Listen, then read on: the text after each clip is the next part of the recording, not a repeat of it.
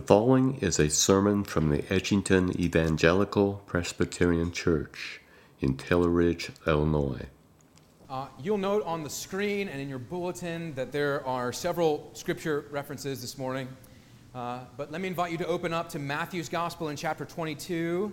Matthew 22, and we're looking at verses 41 and following. It's on page 828 of a Pew Rack Bible. There's other Bibles there referenced. We're looking at three places in Scripture. Truthfully, we're making reference to many places in Scripture because today we continue through our teaching series in the Apostles' Creed. We have come now to the article of Christ's enthronement. We have already said together, I believe in Jesus Christ, who is seated at God the Father Almighty's right hand. So that's what we're thinking about this morning. Christ seated at the right hand of God the Father Almighty. We're going to be looking at several places, Matthew 22, Matthew 26, Hebrews 1. So we're going to be doing a little bit of flipping. So even more reason for you to keep your Bible open and following along. But as we hear the texts this morning, I'm just going to be reading at the beginning from Matthew 22, and we will get to the other ones as we progress, as we consider Christ ascended and seated and reigning. And what a great topic to think about on the Lord's Day. Let us pray and then hear God's word. Heavenly Father, we ask now that you would send your Spirit upon us, that as we read the Scriptures and their testimony of Jesus, your Son, heaven's King, that we would likewise in our hearts crown him as Lord of all, Lord of our lives. Lord, help us to both read and understand this truth and also to receive it and confess it with joy. Christ triumphant, heaven's King. Lord, come now and bless the reading and hearing and proclamation of your word to all of our hearts. We ask in that name which is above every name, even the name of Jesus. Amen. And now hear the word of God at Matthew 22 at verse 41. Jesus is here in this moment interacting with the Pharisees who are trying to stump Jesus and make him utter false teaching. Jesus is going to, in this passage, demonstrate his comprehension of the Old Testament is far greater than the Pharisees. Matthew 22 at verse 41, this is the word of God. Now when the Pharisees were gathered together, Jesus asked them a question, saying, what do you think about the Christ? Whose son is he? They said to him, the son of David. And he said to them, how is it then that David in the Spirit calls him Lord, saying, the Lord said to my Lord, sit at my right hand until I put your enemies under your feet. If then David calls him Lord, how is he his son? And no one was able to answer him a word, nor from that day did anyone dare to ask him any more questions. Amen. The grass withers and the flower fades, but the word of God abides forever. We are considering this morning, again, that article of the Creed, that Christ sat down at the Father's right hand. The short way of saying that is this is called Christ's heavenly session. To say that Christ is in his session is to say that Christ is seated at the right hand of the Father, and that's because the word session comes from the Latin verb sessio, which means to sit. So Christ is in his session at the Father's right hand in his glory.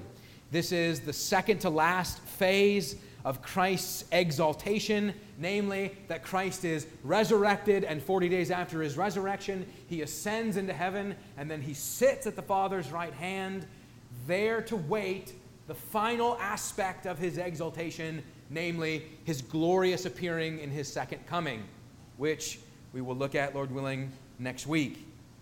But as we consider the sitting down of Christ, we are considering the glory of Jesus in heaven as heaven's King and your Savior and mediator. The one who is at the right hand is the one that the king designates to rule and dominion with preeminence and honor. This is, for the Christian believer, one of the most comforting truths that you could possibly reflect on.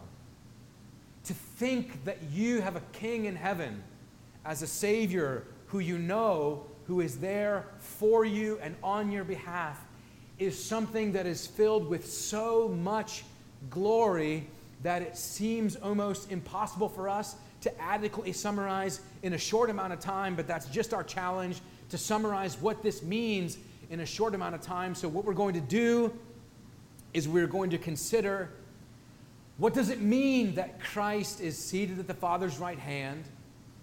What does that say about him? And also, what does it mean for you and I to have Jesus in heaven on the throne reigning for us? So what does it mean and what does it matter for us that Christ has sat upon heaven's throne? Well, we want to say what it means, several things. It means that Jesus, as sitting down at the Father's right hand, is proving and giving evidence that he is God, proving and giving evidence of his divinity. We're here in Matthew 22, and in Matthew 22, Jesus is interacting with the Pharisees who have been throughout Jesus' entirely earthly ministry trying to trap him, asking him all sorts of questions, thinking that they can stump Jesus. Jesus has, at this point, had enough of their finicky and annoying questions, trying to trap him. Jesus has a question for them. Essentially, he's saying to them, you've been asking me all these questions. It's time now for me to be the questioner. The Pharisees refused to acknowledge Jesus' true divinity. Jesus shows them how much they do not understand about the Messiah by quoting a very important psalm in the Old Testament, Psalm 110. What you see in verse 44, there in the indented portions, is a citation of Psalm 110, verse 1.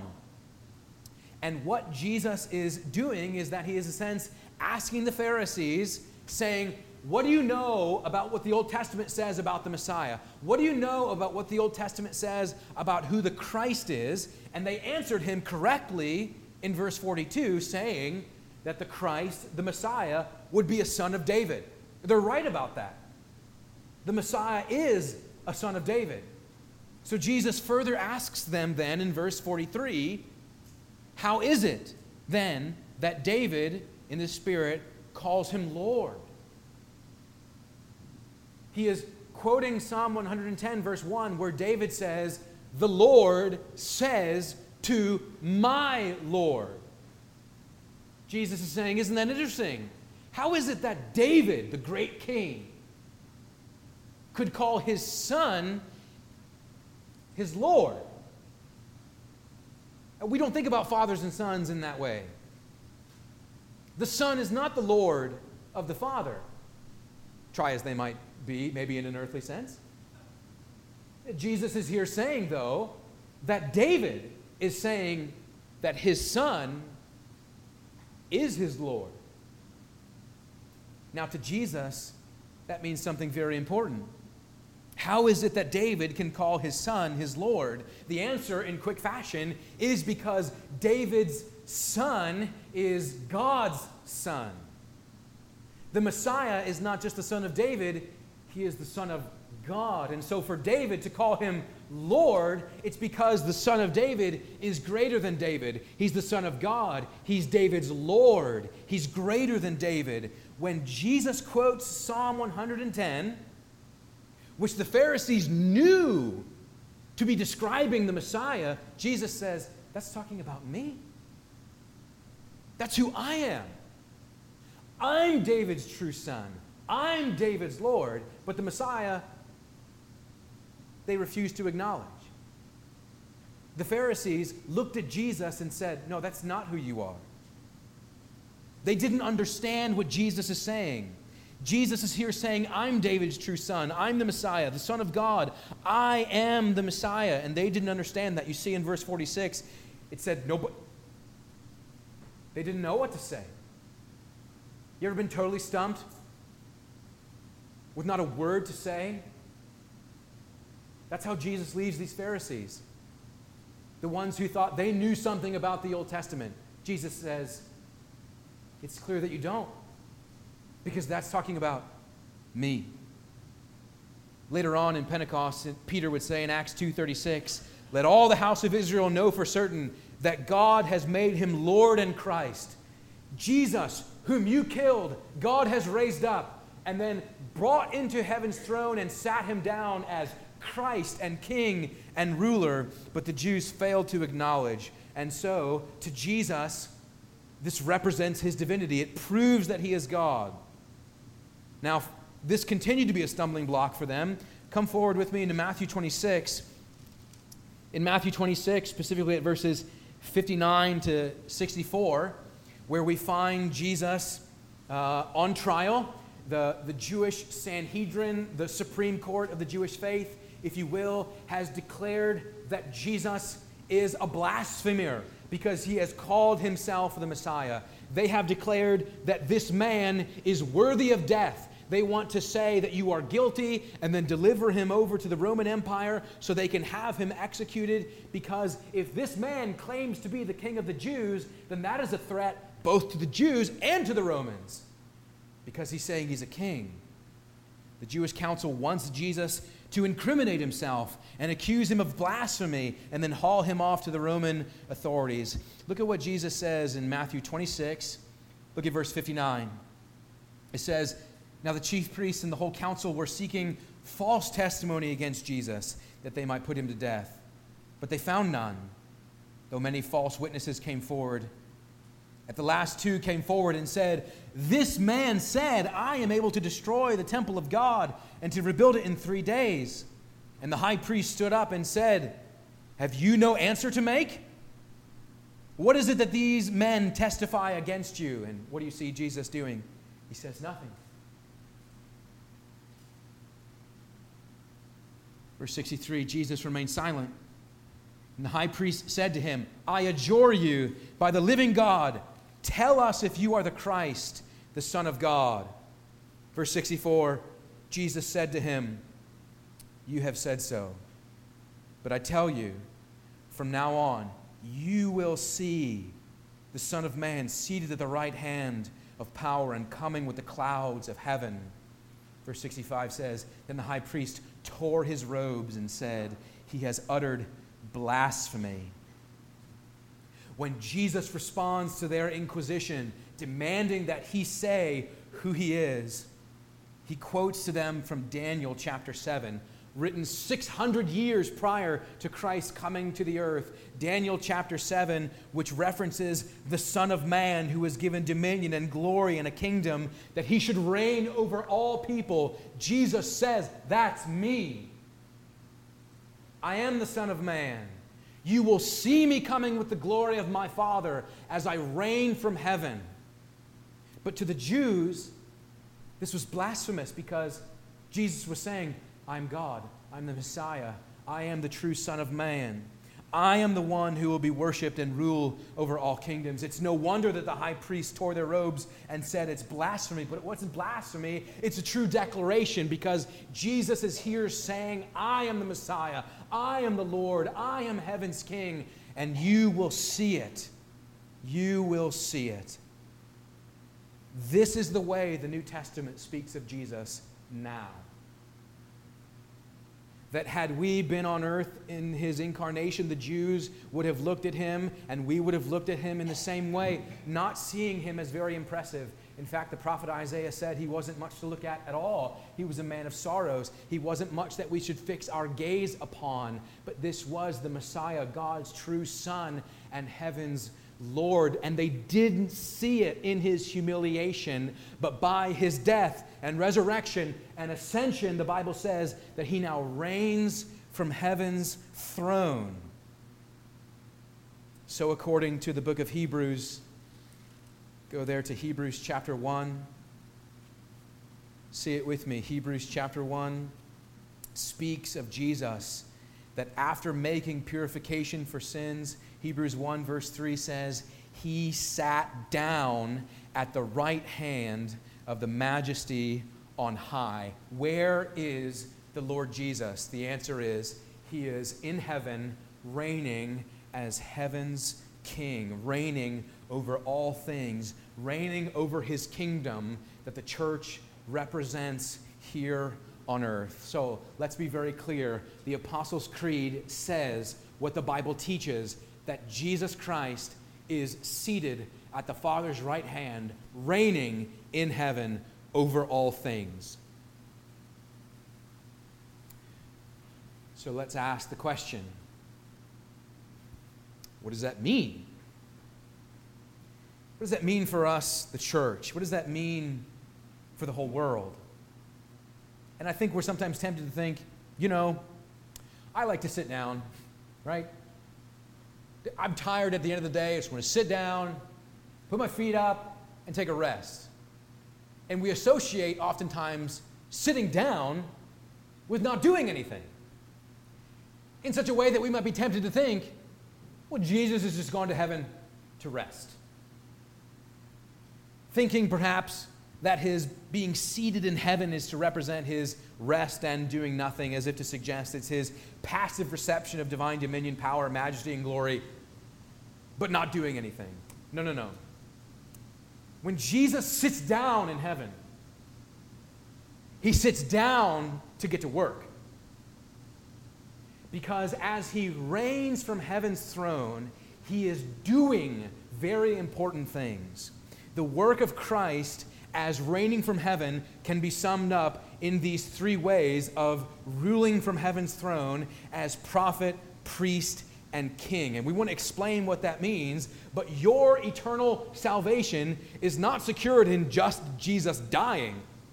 No, it's secured by his dying and rising and ascending and reigning. It's all important for your forgiveness of sins. And so the fact that Jesus is there in heaven is deeply important for us as Christians, because if he just dies, there's no salvation. If he just dies and just rises, there's no salvation. He must die and rise and ascend and reign and return to be the Messiah that God promises.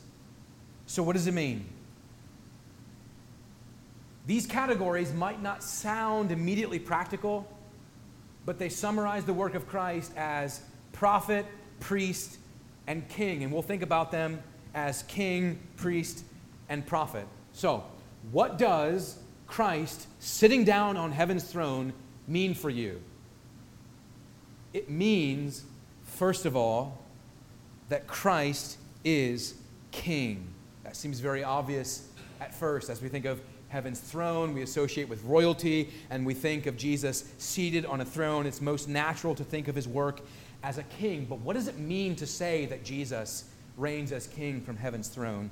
It means that Jesus Christ has the authority of all heaven given to him. All the forces of heaven are at his command. The angels are his messengers, ready to convey his blessings and messages to the saints, to guard the saints from all danger, and to minister strength to them and to protect them. Jesus says to the church in Laodicea in Revelation 3:21, I have conquered and I have sat down, and by my conquering authority I now rule over all things. That means that Jesus reigns over his kingdom, and his kingdom is a kingdom of grace.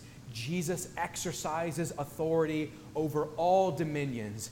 Jesus exercises authority over all the forces of nature, even devastating hurricanes, even straight-line winds. Jesus exercises dominion over all things, both in the realm of nature. Jesus exercises dominion over all of the evil forces that stand opposed to his kingdom, that are not equal opposite foes, but rather lesser foes that he will one day, the Bible says, put under his feet as Jesus reigns from heaven's throne, putting his feet up on all his enemies like a footstool, reigning over all things, all evil forces, all wickedness, all sin, all his enemies. and one day to return to exercise the fullness of his dominion as he brings his kingdom to earth. Now that's next week.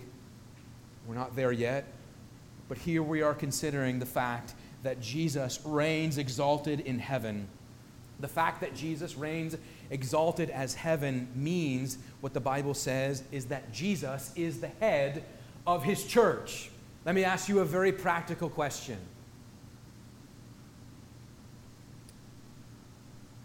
Who's in charge here? Not me. You understand that? Not our elders. Jesus. What a simple question, though. But do you understand the damage that comes upon churches that don't understand that? When people rise up and say, no, I'm in charge here. What I say goes. My opinion matters most. Jesus Christ is the head of his church. He reigns here. He is the one who is in charge here. His opinion matters more than anyone else. His word is of greater authority than the whims and fancies of the culture and the trends and fashions, no matter how effective they might seem in the eyes of the world. Jesus is in charge in his church. And by reigning as king and being the head of his church, Jesus mediates his authority by placing earthly officers to represent him. As he reigns in heaven, he places earthly officers in the church to represent him. Do you know that's why we call a session a session? Because the session of elders sit to mediate Christ's authority who sits in heaven. The elders in session represent the divine authority of Jesus as king in the church. The elders therefore function not to represent their own opinions, not to represent the majority opinions of the congregation, not to represent the minority opinions of the congregation. The questions that the elders ask is, what is the will of Christ in his church? The first duty of the elder, our Book of Government says, is to represent the mind of Christ. Elders mediate Christ's authority. Godly elders are a blessing to the church. Ungodly elders are a plague upon the church. Because ungodly elders say, no, I'm in charge. But a session of elders who in humble unity seek the mind of Christ are a balm and blessing to the church. This is why Christ has established the authority structure he has in the church. And also, very practically speaking, this is why from time to time, we haven't done this for a number of months, but maybe you remember, we used to organize our communion services in such a way that we put chairs out here facing outward. In the Reformed tradition, we do that, and these fancy-looking chairs up here that are very uncomfortable to sit in, by the way, but they look very authoritative. Those are called elders' chairs. And elders sit in these chairs that face that way. They face the congregation because the session, especially at the Lord's Supper, sits down in them and looks outward upon the congregation to represent the physical embodiment of the mediatorial authority of Christ in his church, to look over you and your family, to care for you and your family, to be the first line of spiritual defense for seeking the good of your family in prayer, to love you and serve you as Jesus loves you and serves you as he reigns from heaven. I have an elder's chair in my office from the church that my grandfather served in as a ruling elder. It's very precious to me. But because Christ reigns in heaven, because Christ is the head of his church, he rules over his church and mediates his authority by way of the elders who represent the authority of Christ as king. Jesus is king in his church. Secondly, the session of Christ reigning from heaven means that Christ is reigning from heaven as your true priest. In the Protestant tradition, we don't call people like me priests. On purpose. Because the Bible says that Jesus is the true priest.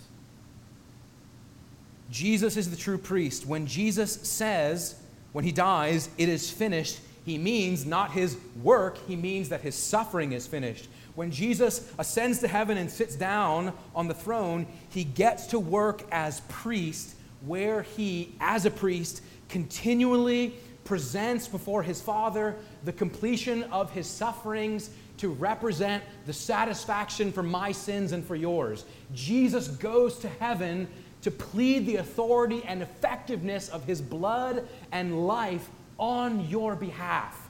What does that mean?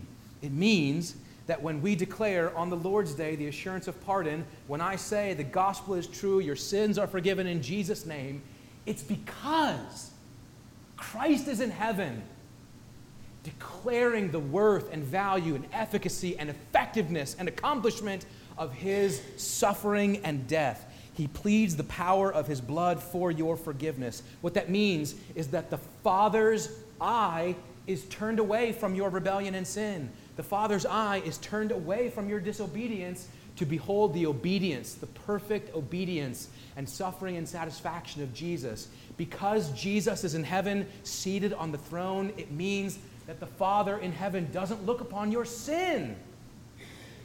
He doesn't look upon your failure. He doesn't look upon your disobedience. He does not look upon your sin because you have a Savior in heaven who is your great high priest, pleading the merits of his blood, making intercession for you.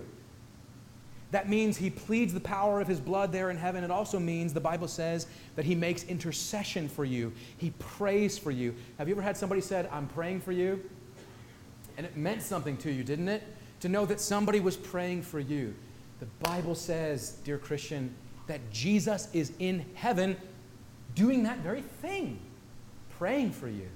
Jesus is in heaven interceding for you, making our prayers and service acceptable before God. Do you ever feel like your prayers are bouncing off of some ceiling, right? Like they're not going to get there because you're saying them wrong, you're not meaning the main thing, or you can't get it out just right, and you feel like something's wrong and God doesn't hear my prayers. The Bible says because Jesus is seated at the Father's right hand, the Father always hears your prayers, always. And Jesus sits at the Father's right hand and perfects your prayers. The prayers that you feel like you're not saying them right, and they don't come out right, Jesus perfects all your prayers at the Father's right hand. He does not plead before you for your sake before a reluctant Father. It's not as if the Father is in heaven and hearing the Son's pleading and thinking, maybe I'll listen to you. No, the Father gladly receives the intercession of the Son on your behalf. What that means, dear Christian, is that your prayer is always, always, always heard because of Jesus. Because he is your great high priest, all of your prayers are heard in heaven. The way this is described in the Old Testament is that the great high priest would go into the holies of holies, and he would wear a wonderful breastplate with 12 jewels upon it. And those 12 jewels represented the 12 tribes of Israel. And it was as if the great high priest was carrying the people of God upon his breast as he went into the holy places. But this is what Jesus has done as the great high priest. Jesus Christ has your name written upon his heart, and there takes your name into the glories of heaven's throne and represents you in that place. Jesus takes your name and your prayers to heaven's throne, and there prays for you in our place and on our behalf. What a thought that is. That Christ, as our great high priest, pleads the power of his blood and the effectiveness of his intercessory prayers for you. He is there as king, he is there as priest, and he is there as prophet. King and priest and prophet. There as prophet, he reveals the will of God to us by sending us the Holy Spirit to teach us, to guide us. Jesus is there reigning in heaven and sending the Holy Spirit to guide the ministry of the apostles, who will, by the inspiration, record with authority the Word of God, so that you, as a Christian, can have the Bible. And when you read the Bible, and when you sit under the Bible's teaching, God is through his Son, mediating his prophetic authority to teach you the truth, to encourage you in the truth, to build you up in the truth, because you're constantly being assailed with other opinions. You're constantly being told that this is the way to go, and this is what is true, and this is the way to live, and this is what approved in the eyes of the world. And when you sit under the ministry of the Word of God, Jesus is upon heaven's throne by his prophetic authority saying to you, this is what is true. This is reality. Jesus Christ is there by the ministry of the apostles, and then through the ministry of the gospel in both word and sacrament to declare to you the gospel, to build you up in the gospel, to strengthen you in the gospel. When the word of God is ministered to our hearts and to our souls, Christ is exercising his prophetic authority. Jesus has gone to heaven to get to work, to reign as king, to exercise intercession as our great high priest, and to teach in prophetic ways to declare the truth of God. Dear church, this is what we believe. This is what the Christian church teaches about where Jesus is and what he is doing. And do you see how much it matters? Do you see how beneficial it is for you to have a Savior in heaven doing these various things? Let me say this very clearly, almost in introductory fashion to next week, though, but also by way of conclusion. You and I live in this age where Christ reigns from heaven and his kingdom is a spiritual kingdom. But the Bible teaches that this age isn't going to last forever. The Bible says that one day Jesus is going to come down from his throne again and return to earth to exercise the fullness of his dominion. And what it means to be a Christian, listen to me very carefully, what it means to be a Christian is to have Jesus exercising the dominion of his authority and of his kingdom in your heart now. To say Jesus is Lord and King and Christ and Messiah and Savior of me and my family now. And by God's grace, the church bears witness to that spiritual kingdom as we gather to say that corporately. And one day Christ will return to finish that work as prophet and priest and king. But until that day, we have the ministry now. Christ reigns now. And it is a joy to us who love him. Let us pray. Heavenly Father, we rejoice that you have enthroned your Son upon heaven's throne. We rejoice in his authority. We rejoice in his kingdom. We pray that he might reign upon our church, in our lives and in our families as we believe the truth. Lord, now as we both receive the gospel proclaimed and the gospel made visible in the sacraments, reign in our hearts, we pray. In the power of Christ's exalted name, we ask it. Amen. Thank you for listening to this sermon. If you would like more information about our church or its ministries, please visit edgingtonepc.org. May God bless and keep you.